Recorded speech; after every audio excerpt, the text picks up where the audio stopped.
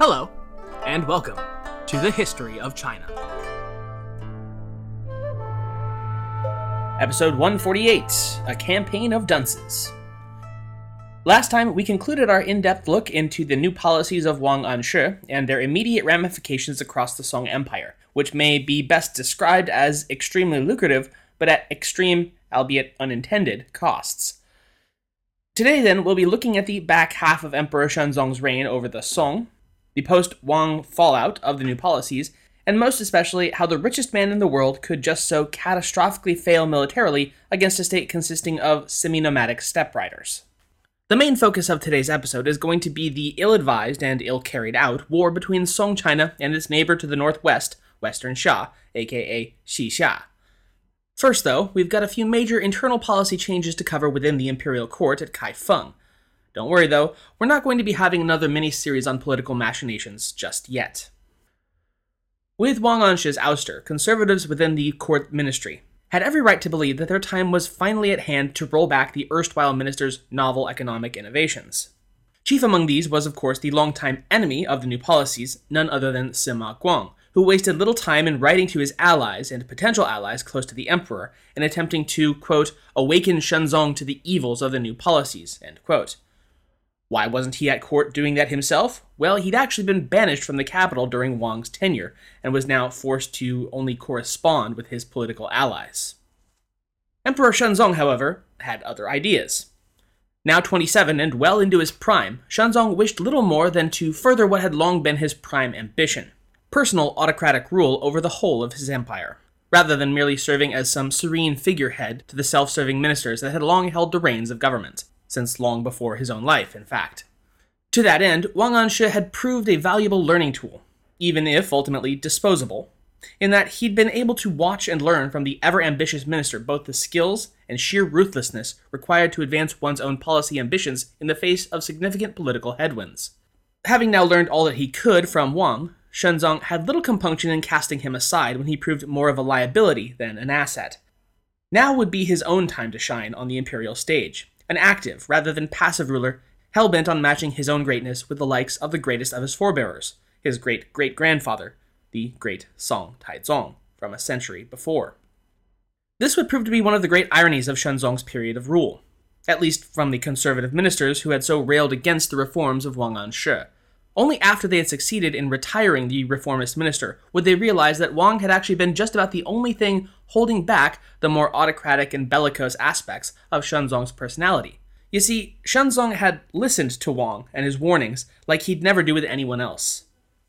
Thus, by driving Wang out, by winning, Sima, Ouyang, and the other conservatives now faced an absolute monarch who saw them all as little more than tools to do his personal bidding, rather than as valuable captains of government whose advice to heed. Be careful what you wish for, I guess. Of all of Emperor Shenzong's policy goals, the strongest and most abiding of them was his preoccupation with retaking the northern territories, specifically those lost to the state of Xia. But related to that first goal, and only slightly lower on his docket, was his desire to fundamentally restructure the creaking underpinnings of his government that he, along with many others, deemed to be in desperate need of repair and reform. As Paul Smith explains, the bureaucracy of the Song regime was, in actuality, almost two entirely separate systems of administration, only haphazardly melded together.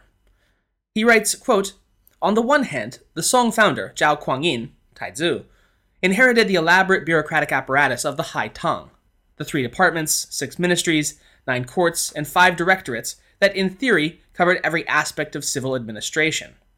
But even by the 8th century, many of the offices had lost their functional importance, supplanted by a welter of ad hoc organizations, such as the Bureau of Military Affairs, the Finance Commission, the Censorates, and the increasing number of circuit intendancies. End quote. The older Tang systems, to put it simply, had primarily empowered the ministries at the expense of the ruler. That is, they were there for the good of the system itself, rather than the individual monarch's prerogative. The newer ad hoc agencies, largely formed over the course of the 5 dynasties, ran, on the other hand, in the opposite direction, routing supreme authority toward direct, centralized personal rule by a strong emperor. The founders of the Song state had found that both models served different and perfectly justifiable sets of needs, and had thus set up theirs as a dual system of government retaining both. This was at least in part because it allowed the system to designate ministerial ranks, as in a minister's merit and seniority within the court, from the specific job title or function that he might serve at any time, which was far more personalized to the immediate needs of the court or the minister's individual skill set. So, it was a little like we all get to hold the title of Senior Executive Manager, but everyone also knows that the Senior Executive Manager of flower arrangement and basket weaving is not nearly as important to, say, convening a war council than even a Junior Executive Manager of cavalry tactics. I'm probably making a pretty bad stretch here of a metaphor, but hopefully you get the idea. But all that malarkey was not to Shenzong's taste, especially the part about diminishing his own imperial authority. To him, the labyrinthine and Byzantine bureaucratic tangle had become an embarrassment to his regime and the memory of his founders. Thus, he sought to overhaul it from the ground up. And he kept this really close to his chest also, as in even Wang Anshi from his forced retirement in Jiangnan wrote his concerns that the emperor had never before done something without extensive prior consultation with his top officials. Yet, all of a sudden, in 1080, he was reworking his entire governmental structure with no official consultation whatsoever. The reforms, which would come to be known as the Yuanfeng administrative reforms, as usual, named for the reign era during which it was enacted, meaning origination of abundance, would be modeled almost solely on the revival of the Tang Dynasty era model, casting aside the ad hoc reforms of the Five Dynasties period. And while we could get into more of the nuts and bolts and the specific changes, we'll just casually ride right on by that because, as it's pointed out by Smith, these reforms would have little impact outside of the central government in the capital. In summation, it got rid of a large number of superfluous officials and meaningless titles, all while funneling more power to the emperor himself. Save money and do what I want could have been the watchwords of Shenzong's personal rule. And this is the point where I feel compelled to briefly interrupt the flow of the internal reforms to bring you all glad tidings from the Western barbarians, specifically some far distant land which are calling themselves the Eastern Romans, or Byzantium, which is in any case far too difficult and barbaric to utter, and so we'll just call them Fulin. These narrow-faced, high-nosed people have sent us an envoy in the name of their chieftain, some bearded fellow by the name of Mieli Yiling Kaisa, but which their culturalist tongues insist is pronounced as Caesar Michael VII Ducas. From the Book of Song, quote, "The country is called Fulin. Southeast of it you go to Meluku, Cilicia. North you go to the Black Sea, both 40 days' journey. West you go to the Mediterranean Sea, 30 days' journey. In the east, starting from the Western Dashi, the Abbasid Empire, you come to Yutian, Khotan, Huihe, and Qingtang, and finally reach China. They have during former dynasties not sent tribute to our court.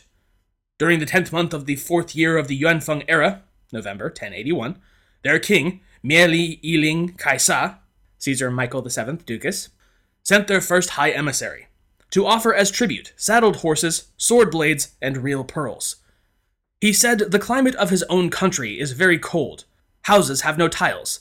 The products are gold, silver, pearls, western silk cloth, cows, sheep, horses, camels with single humps, pears, almonds, dates, millet, and wheat.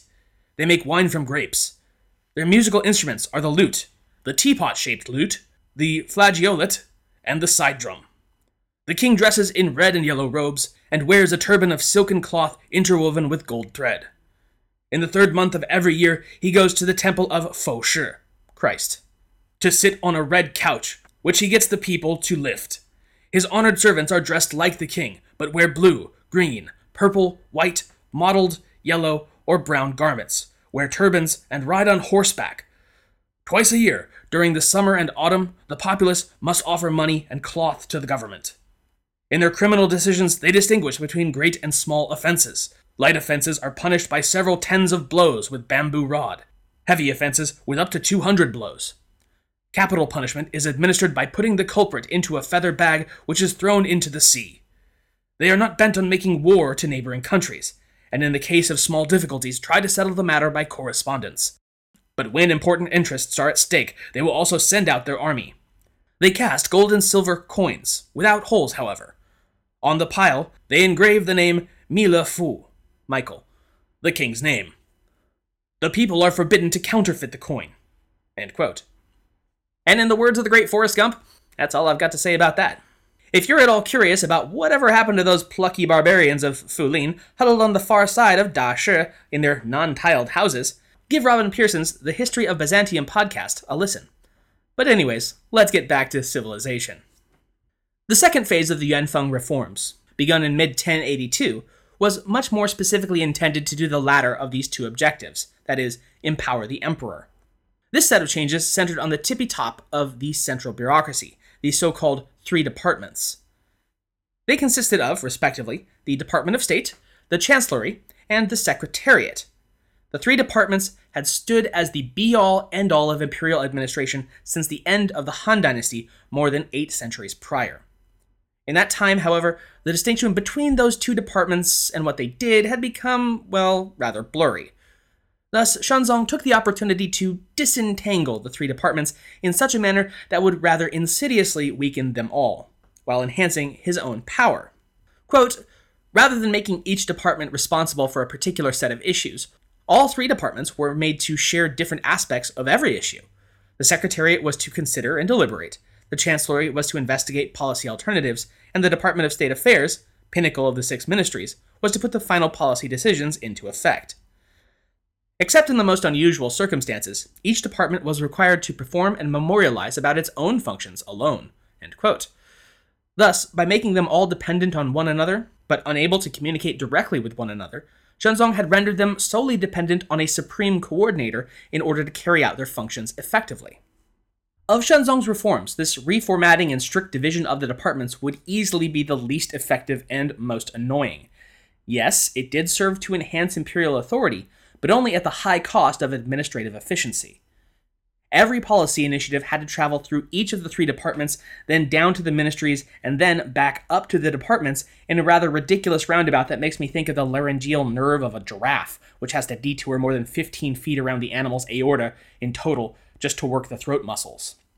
The rather ludicrous nature of such a system could be overcome under a ruler as activist and empowered as Shenzong himself, but would quickly break down when his successor, who will be an 8-year-old boy, didn't show quite the same level of interest in direct imperial oversight of the bureaucratic giraffe's neck. Even so, the three departments wouldn't be formally recombined into a fully working configuration until after the fall of Northern Song regime, 4 decades later, in 1129. Okay, so having sorted through that bit of administrative housekeeping and also read that letter from those weird barbarians to the far west, let's get to the real meat and potatoes of today's episode. Shenzong's war against the Tangut Kingdom of Western Xia, which you'll surely recall from episodes 136 and 143, respectively. As I mentioned at the top of the show, Shenzong was absolutely bent on recovering the territories that had been lost to his realm by his predecessors back in the 1040s. You may remember that since the time of his accession to the throne, Shenzong had been positively eager to go on the offensive against his neighbors, and had to have been talked down by his ministers. That bellicosity was largely what explained his gung-ho attitude about the new policies. Get the nation ready for the all-out war against those who had so belittled and embarrassed the glory of Song. Wang Anshi, knowing better than anyone his emperor's inner desires and reasons for backing his economic objectives, had stoked Shenzong's war objectives, but still urged temperance.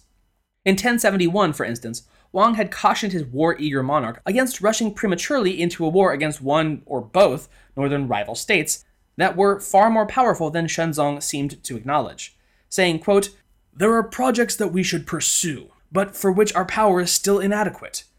For example, quelling the barbarians and opening up the frontier, however desirable they may seem to be at the moment, are still beyond our capacity. His Majesty must deeply consider that our financial resources are inadequate and reliable men of talent rare. For the moment, therefore, we should concentrate on quieting down border affairs. Once our internal affairs are in order, there is an adequate supply of talented men, and we are prosperous and strong, then there will be nothing we cannot do. End quote. Against the Tanguts specifically, Wang urged particular caution. Though they seemed relatively weak at the moment, as they were under the rule of a child emperor called Bing Chang, and their inscrutable government seemed to be in more disorder than usual, Song China was still in no position to go around trying to dictate terms to its neighbor. Wang had warned in 1070 that, quote, if we show a strong front to the Tanguts and they decline to obey, how will the court deal with them then? We are not now strong enough to match troops with them, and if we do not match troops, then what else can we do? By being accommodating, we are least likely to miscalculate. End quote. To placate the northern-focused emperor, Wang had proposed a policy of expansion in the interim to the southwest, of colonization and exploitation of the economic opportunities of the frontier areas in Sichuan and Hunan specifically, as well as the Tibetan tribal head territories in Gansu and Qinghai. This was a long, heavily forested region pocked with karst mountain ranges and steppe plains, and could offer grazing for war horses among its other abundant natural resources. This had been followed up in late 1075 with a rather ill-thought-out invasion of Li Vietnam, after Viet troops had penetrated into the Song side of the southern border region, claiming first that they were hunting fleeing rebels, likely members of the Zhuang people associated with the infamous Nong Zhigao, and then made the truly unpardonable offense of claiming that they were really there to, quote, save the people from the great sprouts and service exemption policies of the Middle Kingdom, end quote. Wang Anshi, taking personal offense at such talk, persuaded Shenzong to launch a southward offensive against the Viets, sending 100,000 troops to invade. Though they would prove victorious, it would be a costly, perhaps Pyrrhic, victory. For as ever, the great equalizer of the south struck again, disease. Perhaps as much as half of the soldiers and their 200,000 porters were killed by the oppressive tropical heat and Shenzong, so-called swamp fever. By the time of the conclusion of this latest Song-Viet war, Wang Anshi had already lost the favor of the emperor and been shunned off into forced retirement back in Jiangnan. Smith writes, quote, but if conservatives thought that Wang's departure would bring an end to frontier expansion and war mobilization, they were deeply disappointed. With no one left to speak to Shenzong as an equal, the emperor was finally free to pursue the linchpin of his plan to recover the northern territories, the conquest of Tangut Xia. End quote. That's right, no more delays, no more cranky uncles telling him to wait. The time to strike was now. With Wang and his restraint on the emperor's bellicosity now gone, the other ministers surrounding Shenzong revealed themselves for what they'd all really become, simpering sycophants who understood nothing so much as that the best and surest way of advancing their own careers was to push the pro-war narrative the emperor already favored, and damn the consequences. In the 11th month of 1077, the Directorate of Armaments announced that it had completed the emperor's recent directive to amass and stockpile weaponry in the 5 northern circuits. Less than a year later, Shenzong had the treasuries that had been kept over from Taizu's original war chest renamed and commemorated with a poem that he wrote himself, reading, quote, in succession, the 5 dynasties lost their bearings, while the northern dogs flourished. Taizu founded our nation, and with the aim of disciplining the barbarians, he established an inner storehouse to pay for raising troops. This dream his descendant must honor. Could I dare forget his ambition? End quote. So the tinder had been placed, the fuel poured on top of the pile. All that was needed now was an appropriate spark to light the fire of war Shenzong had dreamed of for so long.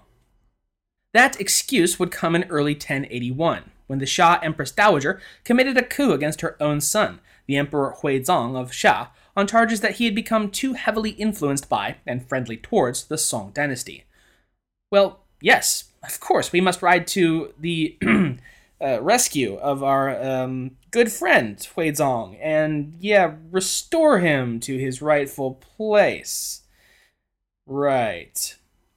Thus, it was going to be a quote-unquote punitive expedition that was ordered from the top, and battle plans ordered drawn up and put into action by the top military minds of the dynasty in order to invade Xia, seize its capital, and bring Huizong back to Kaifeng where he could be kept, safe. Yeah, let's go with safe.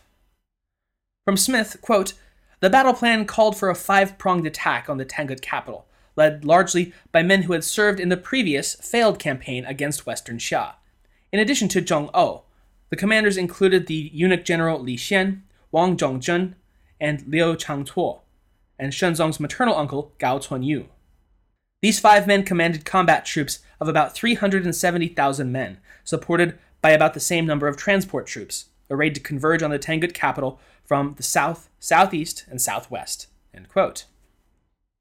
Added to just the sheer scale of the campaign were all of the additional logistical factors that were going to have to keep running very smoothly indeed for the Chinese army to remain functional so far afield. Things like tactical expertise from multiple levels of commanders, smooth and uninterrupted lines of communication between the units and the converging army's commanders, and the rapid coordination of forces and provisions across the vast inhospitable terrain of the Ordos Loop. That's the sort of operational Rube Goldberg device that would give even many modern commanders nightmares, and Murphy's Law began tuning up its instrument in the background almost at once. Also, it's not as though such weak points in the plan were unknowns to the Song army. Like I'd said before, just a decade prior, many of the same commanders now leading the force had been involved in the last attack against Xia, which had turned out to be what's a stronger word than catastrophe? The previous campaign had fallen to pieces on very much the same weaknesses displayed by this latest plan. To briefly summarize it, the Song armies had penetrated into Xia-controlled territory, taken a position and fortified it, only to belatedly realize that their forward operating base of choice actually had no access to independent water supply, and required a ludicrously indefensible 50-mile-long supply route to resupply.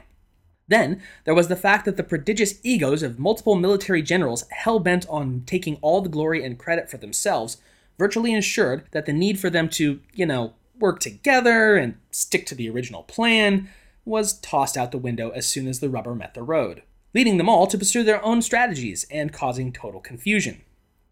In the end, amid mass mutinies by minority peoples conscripted into the armies, the grand campaign had ended in an embarrassing rout and ignominious failure, not to mention the summary cashiering of the idiot commanders who had allowed this to happen. But this time, they had had 10 years to learn from those mistakes and build up their war chests and forces and gain valuable experience, so this time, they were totally going to screw it up again, and in very much the same ways. The campaign was launched from the 8th month of 1081, and began, much to everyone's delight, and I imagine secret surprise, with a sweep of stunning successes across the board. Within a month, the army of General Li Xian had taken the enemy city of Lanzhou, the stronghold that sat astride and guarded the Gansu corridor of the long-disused Silk Road into the western reaches of the dynasties of yore, but had been under either Tibetan or, more recently, Tangut control for the past 4 centuries. This allowed the Song armies access to the Ordos reaches of the Yellow River and a direct path to the Xia capital city, Lingzhou. Meanwhile, General Zhong-O took his forces and swept through the western side of the Ordos Loop, seizing Mizhi, Shizhou, and Xiazhou cities by the 10th month, and thereby gaining control of the Hengshan Highlands, the very site of the Song rout a decade prior. It was all going according to plan, and the other generals began to tighten their noose around the Tangut capital. For their part, the Tangut government was taken largely by surprise, especially as it was in the throes of the internal squabbling between the forces loyal to the Empress Dowager and those loyal to her now imprisoned son, Huizong. The Empress Dowager Liang, referred to as a fierce warrior in her own right, both on and off the battlefield by Ruth Dunnell, rejected her general's plans to confront the invaders on the field of battle, and instead approved of a plan put forth by her senior-most generals that would center all of their efforts on defense of the capital Lingzhou itself, effectively ringing it off in a strategy known as strengthening the walls and clearing the fields. The Xia forces would form an impenetrable barrier around the capital region, and allow the Song forces to close in, extending their vulnerable supply lines, which could then be attacked at will by the Tangut's world-class light cavalry. This would prove to be the undoing of the Song invasion. Smith writes, quote, "Supply problems soon beset Gao Cunyu and Liu Changzuo at one end of the campaign in Lingzhou, and Cheng-O and Wang Dongzhen at the other end in the Hengshan Highlands, sowing discord among the generals and between them and their civilian supply masters." This would in fact culminate in the Song armies themselves turning on their beleaguered supply masters, when, after suffering from chronic shortages of much-needed materials to continue their offensive push, decided that it was those lazy porters who were the real problem. In what was described as a, quote, "grisly slaughter of hundreds of labor conscripts," end quote, the fiscal intendant of Fuyan Circuit himself led his forces against the horrified conscripts, quote, "slicing through the foot tendons of fleeing porters and leaving them to crawl helplessly to their deaths," end quote. So, yeah, good luck sleeping with that image in your head tonight. This horrific slaughter, and its total pointlessness, was later compounded to an absurd degree when it was found out after the war that the other intendants from the same circuit had actually been selling off provisions entrusted to their care and on their way to the front lines for their own personal profit. Meanwhile, out on the front lines of Yuzhou, it was quiet. Too quiet. The eerie emptiness of the region, where there had been zero contact with the enemy forces, despite the Song army having driven deeply into their territory, so unnerved the commanding general, Wang Zhongzhen, that he was driven to extreme paranoia, fearing that he and his army's movements were being spied upon by invisible Tangut scout units just waiting for them to let their guard down. General Wang ordered that no cooking fires were to be allowed when encamped, meaning, of course, that the soldiers under his command were forced to eat their already rapidly dwindling supplies of rice raw, which, let me tell you, is no fun at all. Between the contagious paranoia spreading through the soldiers, not to mention the actually contagious camp illnesses spreading like wildfire due to the extreme cold of the nights without any source of warmth, and, eating raw, dirty rice from old bags, it wasn't long before mutiny was on the tongues of the Song army in Yuzhou, who rapidly came to the conclusion that they need only kill their general and the 2 government watchers with him, and they would be out of this mess. Wang Zhongzhen was barely able to escape the wrath of his enraged soldiers, and I'm not sure what became of the 2 fiscal intendants that they'd also planned to kill. But in any event, it was made perfectly clear that the forward momentum of Wang's army through Yuzhou was totally stalled out, and it was quickly ordered to retreat back to the city under Song control. And as Joseph Heller is remembered as having said, just because it's paranoia doesn't mean they aren't really after you. Because it turns out that the Tanguts really had been waiting for an opportunity to present itself, and there are few opportunities in war quite as juicy as having a starving, sick, and mutinous army trying to retreat back to safety and a hot meal. Sweeping down on the haggard Chinese force, they harassed the columns of soldiers all the way back to Yuzhou City. Between the Xia harassment and the sickness continuing to sweep through their ranks, the Song army lost something like 20,000 soldiers over the course of their retreat. Alright, so that's not great. But what about what's going on over at Lingzhou? How are the other 4 armies doing with the siege of the capital city? Oh, just everything that could go wrong doing so at the worst time. So we already covered the supply problem issue, but that was just compounded by poor communication between the Song armies, as well as just outright stupidity and incompetence up and down the command structure. Again, from Smith, quote, "Neither Gao Chunyu nor Liu Changzuo were able to coordinate their arrival at Lingzhou, and when Gao did begin to attack in the 11th month of 1081, he discovered that his troops had brought no siege equipment." End quote. Now let's just pause and rewind and think about that for a second. The whole point of this campaign was to besiege a walled, heavily defended city of Chinese design, which we all know by now are essentially built from the ground up as specifically anti-siege machines in the first place, and they forgot to bring their siege equipment. But they had come all this way, so they were just going to have to give it the old college try anyway. For 2.5 weeks, the Song armies besieged Lingzhou to basically no effect.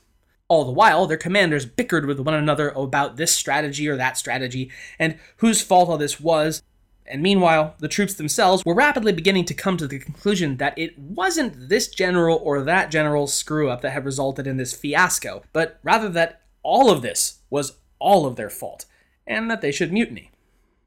They wouldn't get the chance to, though, because after 18 days, when the Tangut defenders had observed that the Song armies were well and truly on the verge of breakdown, they determined it was time to send them plummeting over that edge. Lingzhou, like every Chinese city of any consequence, was fed by canal systems. Now, as the Chinese bickered among themselves, Tangut troops were secretly dispatched to simultaneously cut and otherwise redirect the canals, thereby flooding the Song camps with river water. And that, as they say, was that. Up to their waists in filthy water that even now washed away the little food and equipment they'd remembered to bring with them in the first place, the Song army knew that the game was up and ordered a long overdue withdrawal. Yet once again, seeing the enemy pack up and leave was the perfect opportunity for the Tanguts to, that's right, send out the cavalry riders to harass them from all sides. Being picked off one by one from enemies you can't strike back at is a heck of a thing for an already thoroughly demoralized, starving, and river water filthy force to undergo.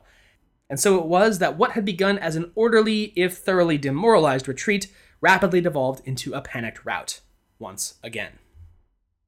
It had been meant to be the shining capstone to the policies Emperor Shenzong had spent a decade putting into place with exactly this campaign in mind, and yet In less than 4 months, the invasion of Xia had gone from glorious reconquista to utter humiliation. And yet the war wasn't over. The worst was still yet to come. Though the failure of the five-pronged strike meant to lop the head off of Xia might have convinced more reasonable men that maybe somewhere in all this a mistake might have been made, the leadership of the Song armies contained no such man. And in any case, the emperor would have been unlikely to listen. In spring of the following year, the majority of the court, having cheer-led Shenzong into this war already, continued to shake their pom-poms and call him to continue the assault. Moreover, the only general whose force had achieved anything approaching success the year prior, Li Xian, who had taken Lanzhou after all, likewise forcefully claimed that the campaign of 1082 couldn't possibly be as bad as the campaign of 1081. Surely this time we'll win. Surely. Enter stage left, the man who would lead this new strike against the Tanguts, a man with zero military experience, but who had had the emperor's ear for some time now, and had risen to special prominence following the disaster of the prior year by loudly and repeatedly denouncing the generals of that campaign as having been too cowardly to defeat the Xia forces. The court minister, Xu Shi. Well, fine then, said Shenzong. Sounds like you're just the man for the job. And Xu, now General Xu, wasn't going to make the same mistakes as those cowards who'd lost the last incursion. No. He was going to make a far older set of mistakes. A virtual repeat, in fact, of the failed Song invasion of Xia a decade ago. Those who don't learn from the past... Steering well clear of the areas that his predecessors had lost the year prior, Xu decided to take and hold, as his forward position, the city of Yongluo, fortify it, and dare the Tanguts to break themselves against his fortifications.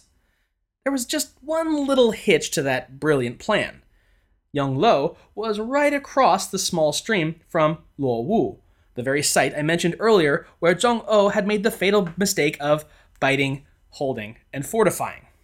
Zhong-O was still at court, by the way, and did his level best to point out that, no, you idiot, I already tried that. There's no independent water supply, it's totally indefensible, and your supply lines will be completely at the mercy of their cavalry raids. If you wall yourself in there, you're not building yourself a rock upon which the Tangut tide will break, you're building yourself a sandcastle that will be swept away. Xu Shi, however, was having none of this, it can't be done, or you're a suicidal moron, or it's a total death trap, claptrap. No. He'd prove all those haters and doubters wrong well, listen, the point is he would prove all those haters and doubters wrong.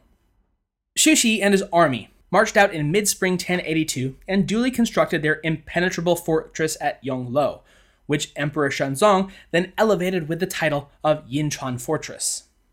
With the walls and defenses finished and in place, all he needed to do now was wait for the Tanguts to show up and attempt to dislodge him.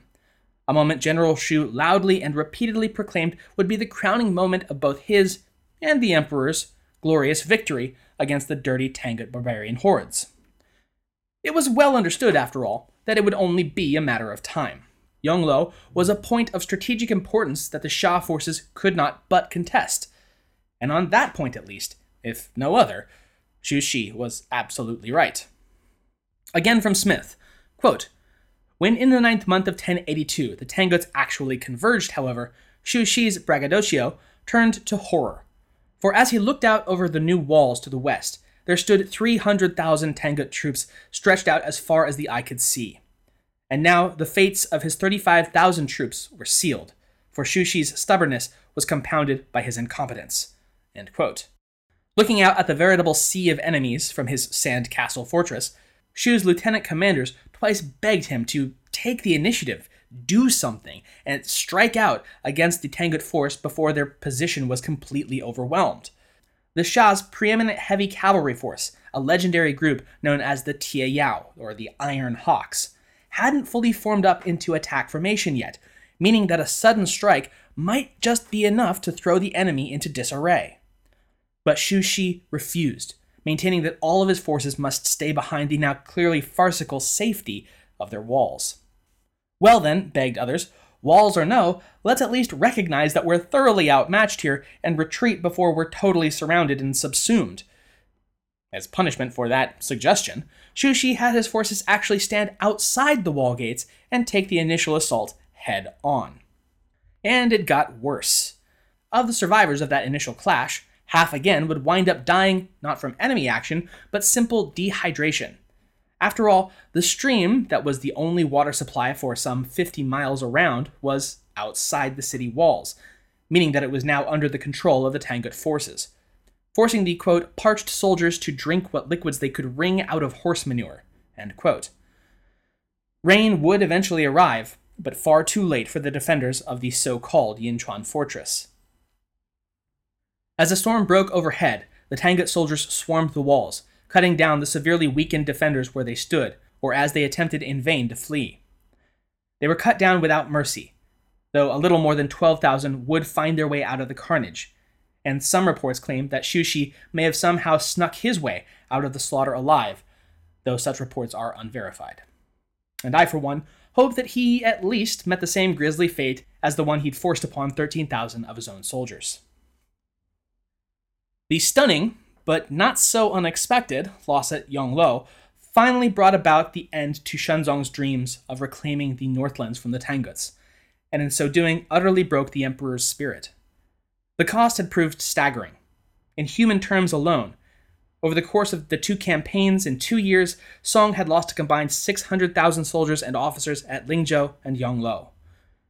The emperor appeared in tears before his officials in late 1082, berating them all for not giving him better advice, and exclaiming, "Not a single one of you said that the Yongluo campaign was wrong!" End quote. I have to imagine by this point, Zhang-O had ground his teeth down to nubs, but thought better of voicing his opinion on the imperial scapegoating. And indeed, even by Shenzong's own later admission, there actually had been officials who had warned against such foolishness, including several who had directly warned the throne that Xu Shi's cockamamie scheme would bring the nation to ruin, and Shenzong had simply chosen not to listen to them. It was only in the wake of such abject and total failure that the veils had finally been lifted from his blindly ambitious eyes, that he had been willingly led down the primrose path by suck-ups and sycophants who wanted to advance their own careers by telling the emperor what he wanted to hear, rather than what he needed to hear. As stated in the extended continuation of the Zizhi Tongjian, quote, "The emperor began to realize that his frontier officials could not be trusted. Moreover, he had become weary of war, and had no more ambition to conquer the Western Xia." End quote. In any event, both sides had been thoroughly exhausted by the clash, and it would take more than a decade for them to have recovered enough for hostilities to break out again.